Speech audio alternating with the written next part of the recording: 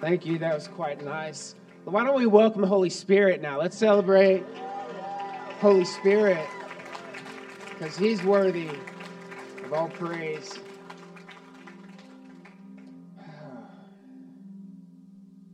Oh, Lord, we love you so much. God, I thank you for the presence of God that is in this place, the power of God that is here to divide the heart and soul of men. God, I thank you that in this moment is someone here that is broken, someone that is searching, someone that is in need of healing, someone that is in need of having their eyes opened, their head lifted once again. Holy Spirit, will you just do for us what we cannot do for ourselves? Stir within us a desire to know you like never before. Bring to us an awareness that our relationship with you is not a performance that we have on a platform, that we look all pretty when the lights are on, but our relationship with you sometimes looks messy, and you receive us. So God, today I ask that as we sit through your word and we engage with the word, that you would just cut it 100 different ways and let it speak to our heart. In Jesus' name, I pray. Let the church say, amen. Before you sit down, I want you to just fist bump somebody, hug somebody, and tell them change is a-coming.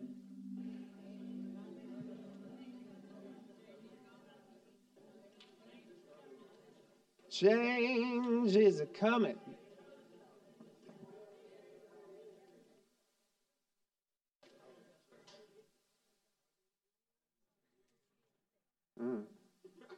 I would sing it if I could, but I'm not going to. That's a good song.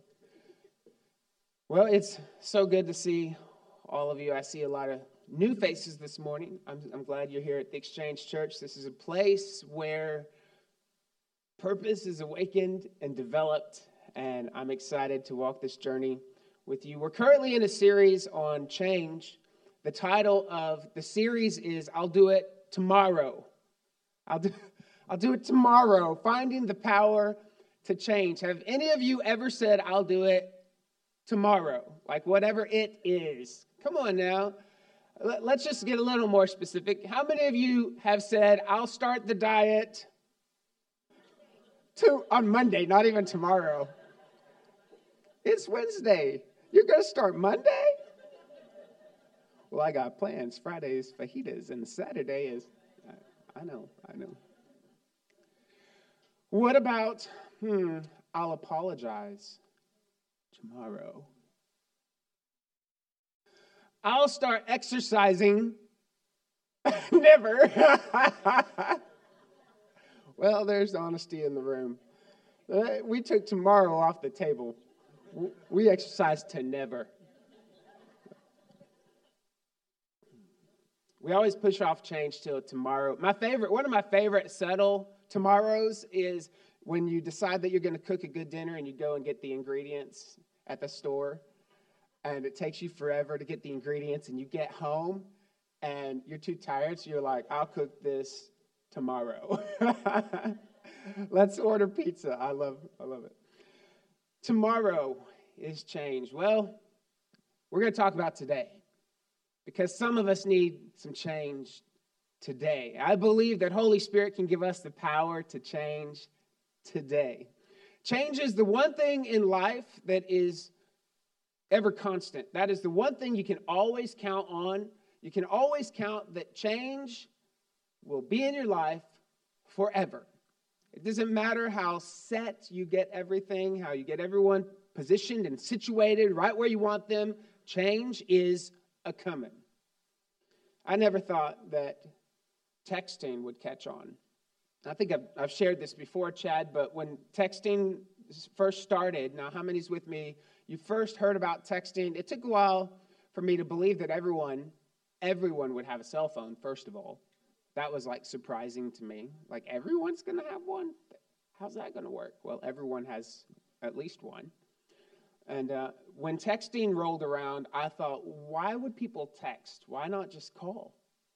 That makes no sense to me. Why are you going to type a message to someone? Texting is never going to catch on. Has anyone believed that initially? Okay. We're the older people in the room. We're the ones that know what a landline is. Well, I did not think texting was going to catch on, but it has caught on so much that I now have this condition. And it's a real condition. I Googled it just to make sure and find out what it is, but it's called the phantom vibration syndrome. That's where I'll be standing at the store and I'll think, oh, somebody's calling me because my butt's vibrating. And I'll go to get my phone and my phone's not there, y'all. Miss Lydia, I'm like, well, what was vibrating? And it's happened multiple times. Has it happened to you too? It's a real condition, phantom vibration syndrome. We are so conditioned by technology that now our body believes that technology is trying to reach us even when it's not. That's the power of change. Something that I once thought would never catch on now won't let me go. Romans 12. Our text today, there are two verses I just want to focus on for a few minutes today. I want to talk to you, continue the subject of change. And I love the Apostle Paul in these two verses.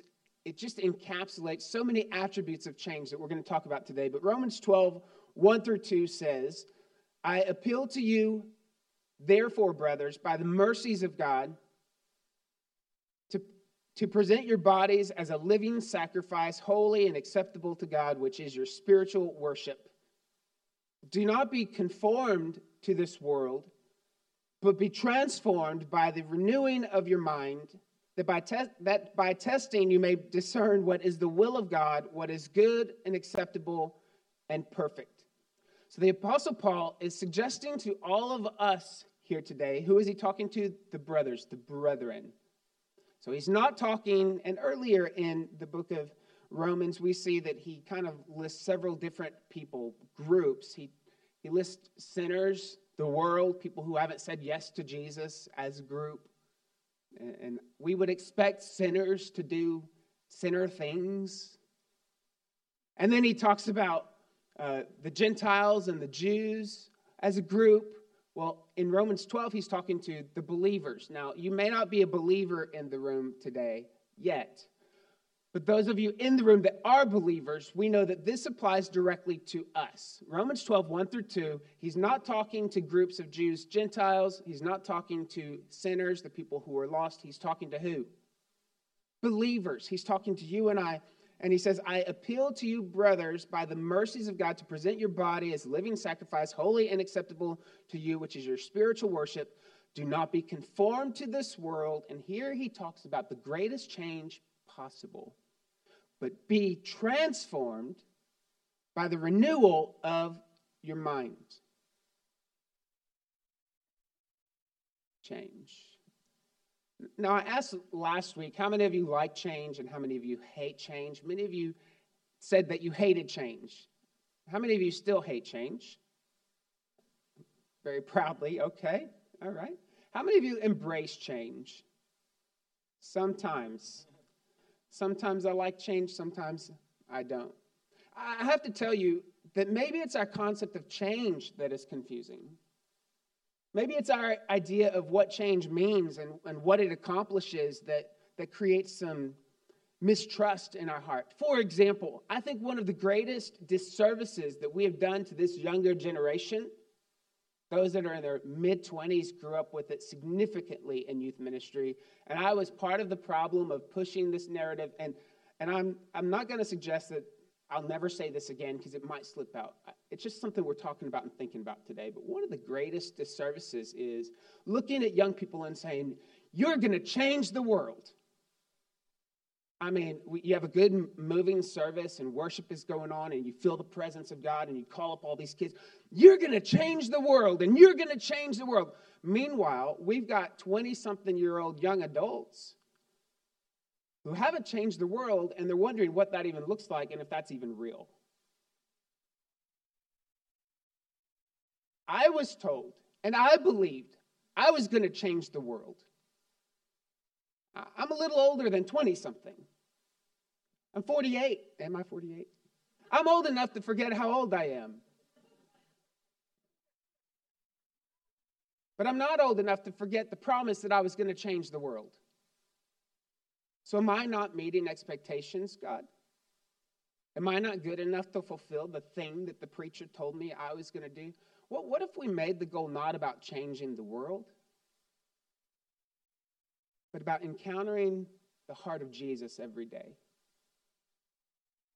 What if me really changing the world isn't about building a grand church with a lot of members and big givers and tons of people going off to youth camp and tons of people serving in ministry? What if me changing the world is me being able to sit alone with Jesus day by day and just hearing from him and just surrendering whatever is on my heart?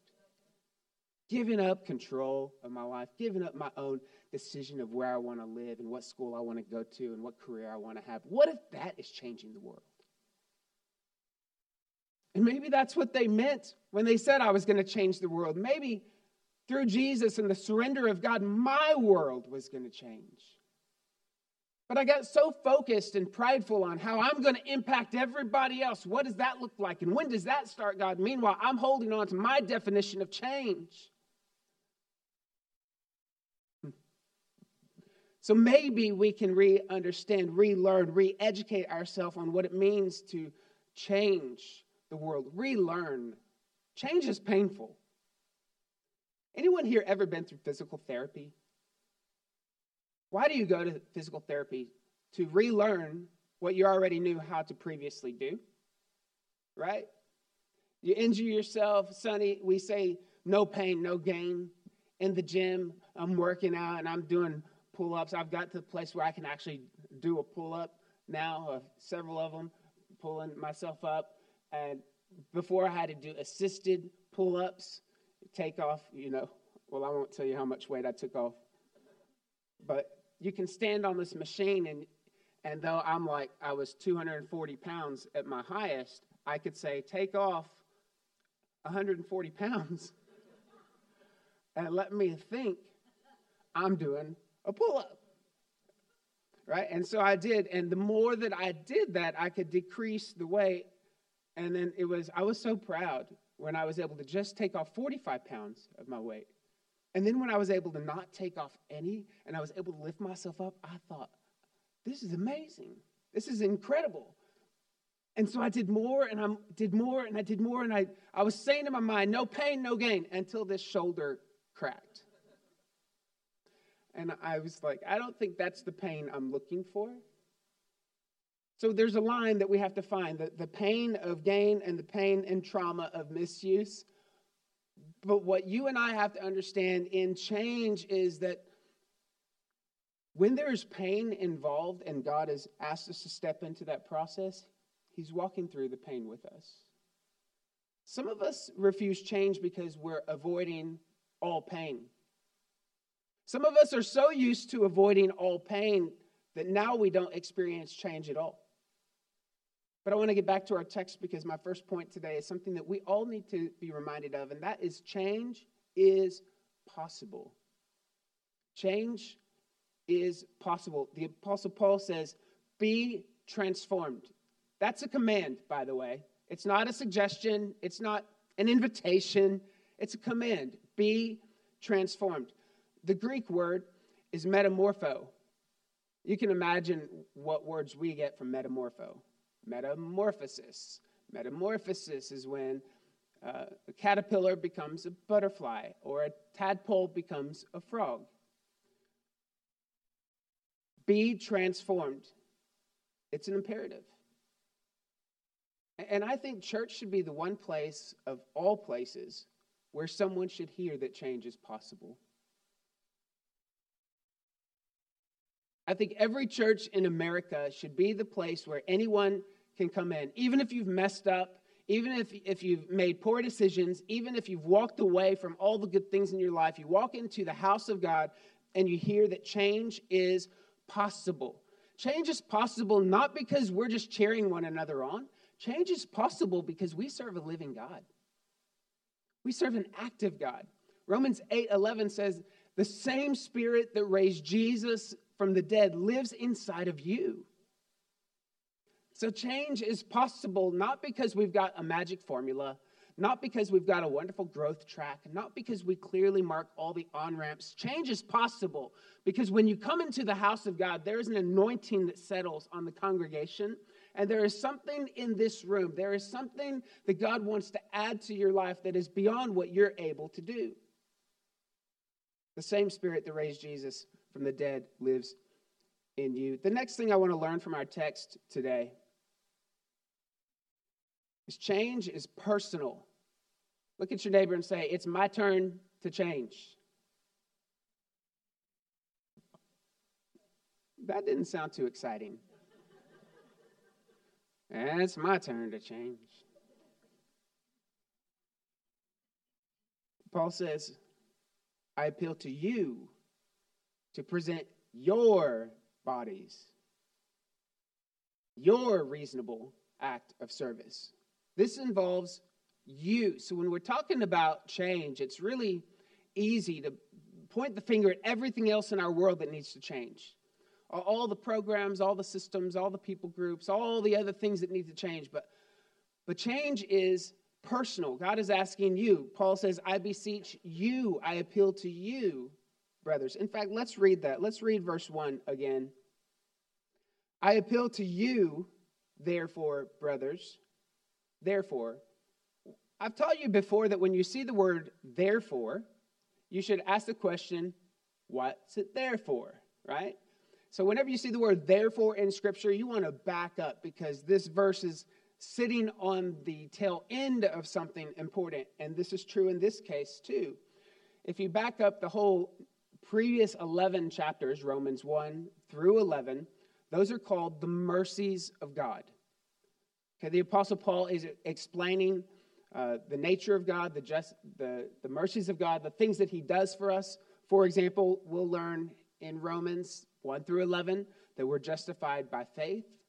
We'll learn in Romans 1 through 11 that we have access to God, that we have hope of heaven. We'll learn that we are shaped by trials and tribulations. We'll learn that you have overflowing grace of God. You'll learn that you have the Holy Spirit living inside of you. You'll learn that whether you are Jew or Gentile, you've got God's great promises. You'll learn that no matter what happens, God will use it for your good. There are so many promises in Romans 1 through 11. It's called the mercies of God. The good things that God will do for us, even though we don't deserve it. So then in verse 1 it says, I appeal to you, therefore, after chapters 1 through 11, after all the good things, the mercies of God, after all of those things that God will do for you that you can't do for yourself, because of that, then I'm begging you to present your life to a God who can change it. And how does this happen? When he says be transformed, it's a command. It's an imperative. But for all of you English professionals of the world, you would know that this is a passive imperative. The be transformed is a passive imperative. That means it's someone outside of you that's doing the changing. It's not you being commanded to change. It's you surrendering yourself to be changed by something or someone from outside of you. That means someone outside of you is doing the changing. We can translate that verse simply like this: don't let the world around you transform you. After all these things in chapters 1 through 11, the mercies of God that have been laid in your lap, don't let the world change you. Choose to let God. Change is personal. God, I present myself to you to change my life. And the scripture says this is our reasonable act of service. It's reasonable. Come, let us reason together. That means it's logical. If we were to look at 1 through 11 and see all the good things that God is doing for us, it makes most sense logically. In the analytical part of my brain, it is reasonable to submit my life to God. The Bible is filled with stories of people that presented themselves to God in a logical way, and God changed them. The womb of Sarah was barren. And when presented to God as a living sacrifice, her body presented to God as a living sacrifice, a barren womb gave birth to a nation. Moses couldn't speak without stuttering, but when presented to God as reasonable service, as a living sacrifice, his physical body, a mouth that stuttered, God was able to work through him and deliver a nation. The Apostle Paul, a man of short stature, probably had a small gait. I imagine him, if he's trying to keep up at the mall, he's one of these people because he's short and he's got a short stride, but he traveled everywhere preaching the gospel. How beautiful are the feet of those who bring good news. The Bible is filled with people who just offer their bodies as a living sacrifice. God, do whatever it is that you want to do with it. I want it to be service to you because it's logical. It just makes sense after all the things that you've done for me in chapters 1 through 11. It just makes sense. See, I'm not trying to get your emotions riled up so you change today. I'm appealing to your logical side. It just makes sense to walk away from the addiction today. After all the Lord has established in your life, it just makes sense. It just seems logical to forgive that person that hurt you. After God has given his life for you, he has forgiven you after all that you have done, and he has shown mercy toward, it just makes sense to forgive that person. It's just logical. It just makes sense to believe that tomorrow is going to be better than today. You've been fighting to believe that? You've been fighting for hope? You don't need to. Hope is logical. You're a child of the King who owns it all. You're a child of the one who said he's going to use everything for your good. It just makes sense. I'm not asking you to get yourself all excited about next week and manufacture some peace. I'm just appealing to your logic today. It just makes sense that a God who has given you everything up until this point will still give it to you tomorrow. That's logical. And this is how change happens in our world. Change happens in our life, our own personal world, by just being a little bit logical sometimes. Did you know, I was reading that they capture monkeys, not all the time, but sometimes in Africa this way, they get coconuts, and they bore a hole in the coconut, and they tie it to a tree, and then inside the coconut, they put a piece of fruit. And a monkey will come up to it, and it'll reach its hand. It smells the fruit, so it reaches its hand inside the coconut, grabs the fruit, holds onto it, but it can't get its hand out of the coconut. And so the one that's trying to capture the monkey, they walk over with the net, and the monkey sees the person coming in, just going crazy, frantically trying to pull it out. But it just doesn't make sense to him why he's not letting go of the fruit. He wants the fruit. He doesn't want to walk away from the fruit because he can't see himself in a position outside of holding the fruit. And so they throw the net on him and they capture the monkey. And I'm wondering how many of us today, change is as simple in our world right now of just releasing that thing that we have called the prize in our life.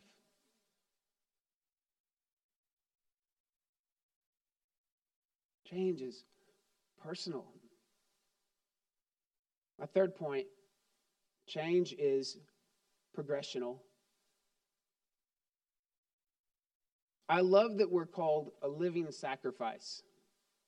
You know, it's referring to the time when the priest would bring the sacrifice to the altars and they would slay the animal and spill the blood, and that was the sacrifice. But Paul is saying you and I are living sacrifices, which is much more challenging because the problem with a living sacrifice is they keep crawling off the altar.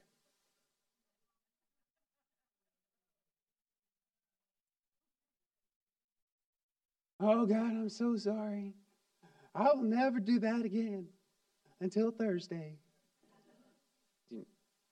And this is not a behavior modification program. It's a heart posture where we surrender control, and in the moment things start getting good or we start to feel okay again, we take back control. And we see this all the time, by the way, in marriage counseling. We will meet with someone and we'll advise people.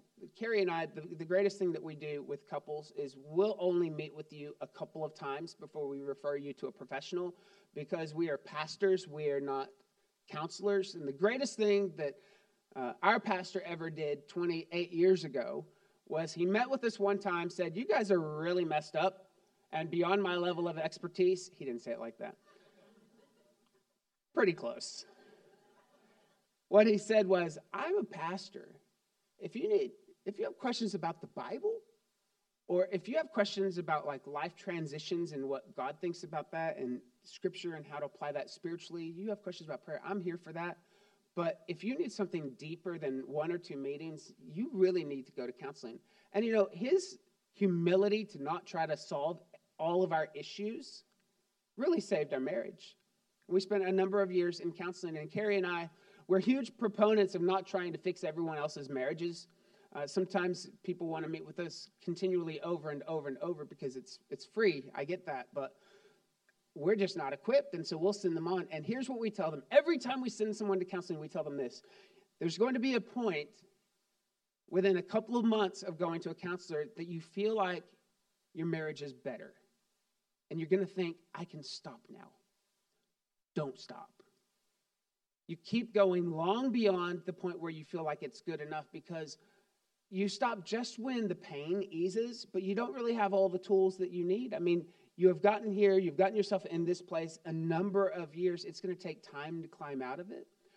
But you don't stop going to counseling just when it feels good. You have to keep going to counseling for a number of months, a number of years, however long it is for them. But that's the first encouragement that we give them, because the enemy will always convince us that we're good enough.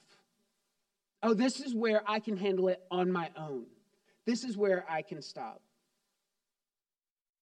So we climb off the altar. We stop sacrificing the thing that we once knew to sacrifice. Change is progressional. By the renewing of the mind, there's a transformation process that happens instantaneously and over a long period of time. This is both an event and a process. You are born and you grow up. So salvation is one thing. When I say yes to Jesus and I get saved, I am instantly a son of God. If you say yes to Jesus, you believe that Jesus died on a cross, he was buried in a grave, he rose again, and you say yes to salvation, you are instantly in the kingdom. There's nothing you can do to deserve it, to earn it, to work for it. But then there's this thing called sanctification, where once we become a child of God, now we get to learn how to start reflecting God. I was a child of God long before I ever reflected him.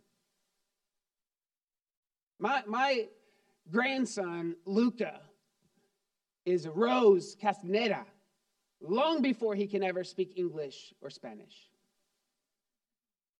He's got our blood running through his veins.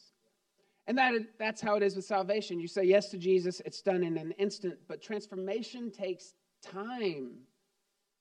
And some of us need to stop beating ourselves up because we've not made the progress that we think we should have made. Chad, let's go ahead and get keys going. My time is running out. I'm ready to land this.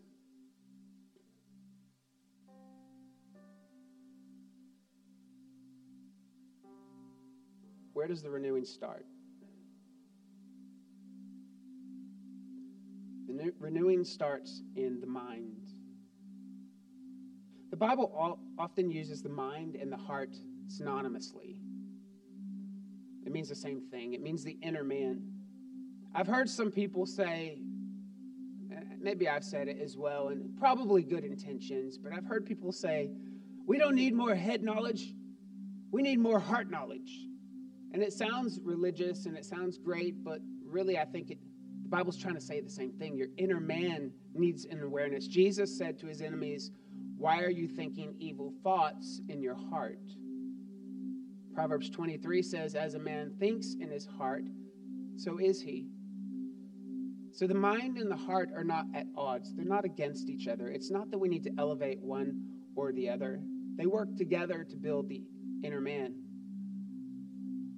And I just want to say that it's okay for Christians to think. It's okay for Christians to use your brain.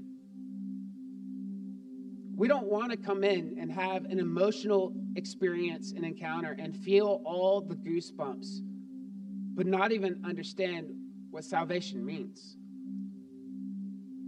I don't want to have the emotional experience and feel so on fire for God when the lights are set and the music is on, but when I'm walking at the domain, I can't have a relationship or have a conversation with someone about Jesus based on knowledge.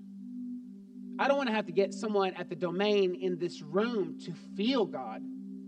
I want to be God at the domain. Not be God, but be God. Progression requires consistency and discipline. The disciplines of Bible study, the discipline of prayer, the discipline of fellowship, the discipline of worship. This is how we progress in the faith, because it's logical. Change just makes sense. Nothing changes if nothing changes. My final point today is change is practical.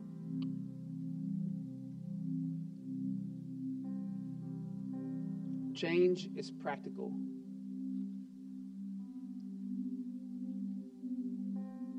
Do not be conformed to this world, but be transformed by the renewal of your mind, so that by testing you may discern what is the will of God, what is good and acceptable and perfect. The result clause is after that, meaning we don't want to be conformed to the world. We want to be transformed and renew our mind, but all of that is for a purpose. All of that is so that you and I can know the heart of God, so that you and I can know the will of God. There is a change in your inner man so that you can know God. Oh, and by the way, His will is good. His will is to prosper you. His will is to give you peace. His will is to heal your relationships. His will is for you to walk in joy. His will is for you to make a difference in your community. His will is for you to be a person that speaks faith rather than fear. His will is so that you can know this is sometimes an uncomfortable place to live, but that's okay. We're a foreigner passing through. This is not our home. His will is for you to know that there's coming a better day, a brighter day. There's coming a return of the King to this place. His will is for you to know that you were made for greater than what you've been living in. His will is for you to know that you have partnered with the thing that wanted to partner with you because it planned to take you down. His will is for you to walk in wholeness and health and healing. His will for you is to use a crock pot instead of a microwave.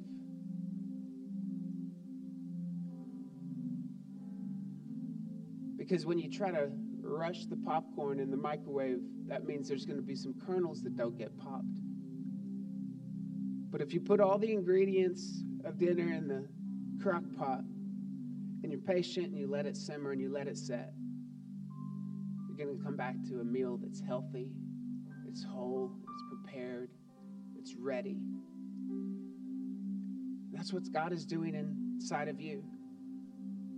Don't be discouraged that the microwave gives you food that's half hot, half cold. Hot on the outside. You ever heat something up and it's steaming and you're like, oh, it's ready. And then you bite into it and it's ice crystals in the middle. And my life feels like that sometimes. I give something to God and I want Him to rush it because I just need Him to fix it. I need Him to heal it. I need Him to rescue me. And I don't go through the endurance. I don't go through the process. I don't just take it one day at a time and just rest in the crock pot setting. I try to just speed drive through it, and I may look good on the outside like a whitewashed tomb, but then you cut through the enchilada and the cheese is just too crystally. You can't eat it. It's ice. The with the will of God. The will of God is right, Ryan, and it's good for you. That tells us that no matter how long you're waiting, no matter the struggles you're currently going through, we know Romans 8:28, which is listed in the mercies of God, says that all things will work together for the good of those who know God, who love God, those who are called according to his purpose. I'll leave you with this final thought. Will you stand with me?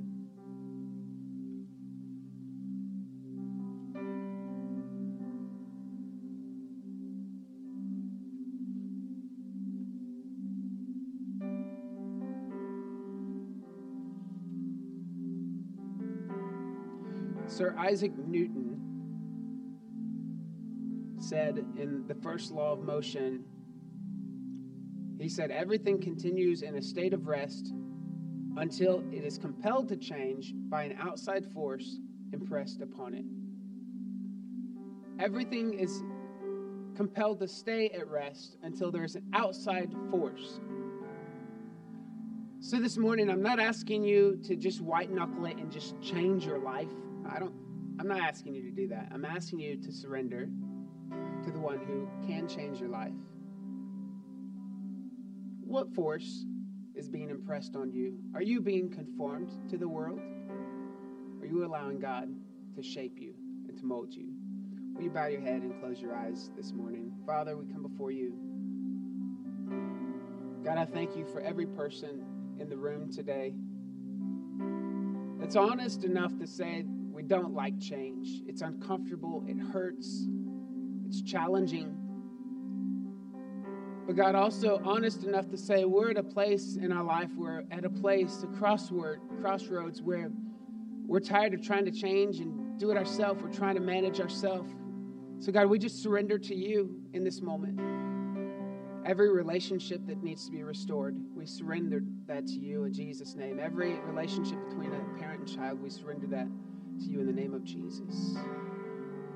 Every job concern, we surrender that to you in the name of Jesus.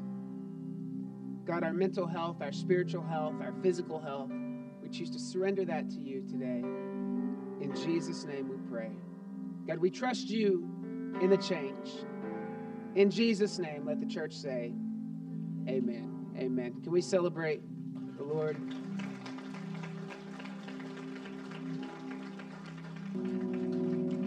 I may talk about next week in our change series, I may talk about,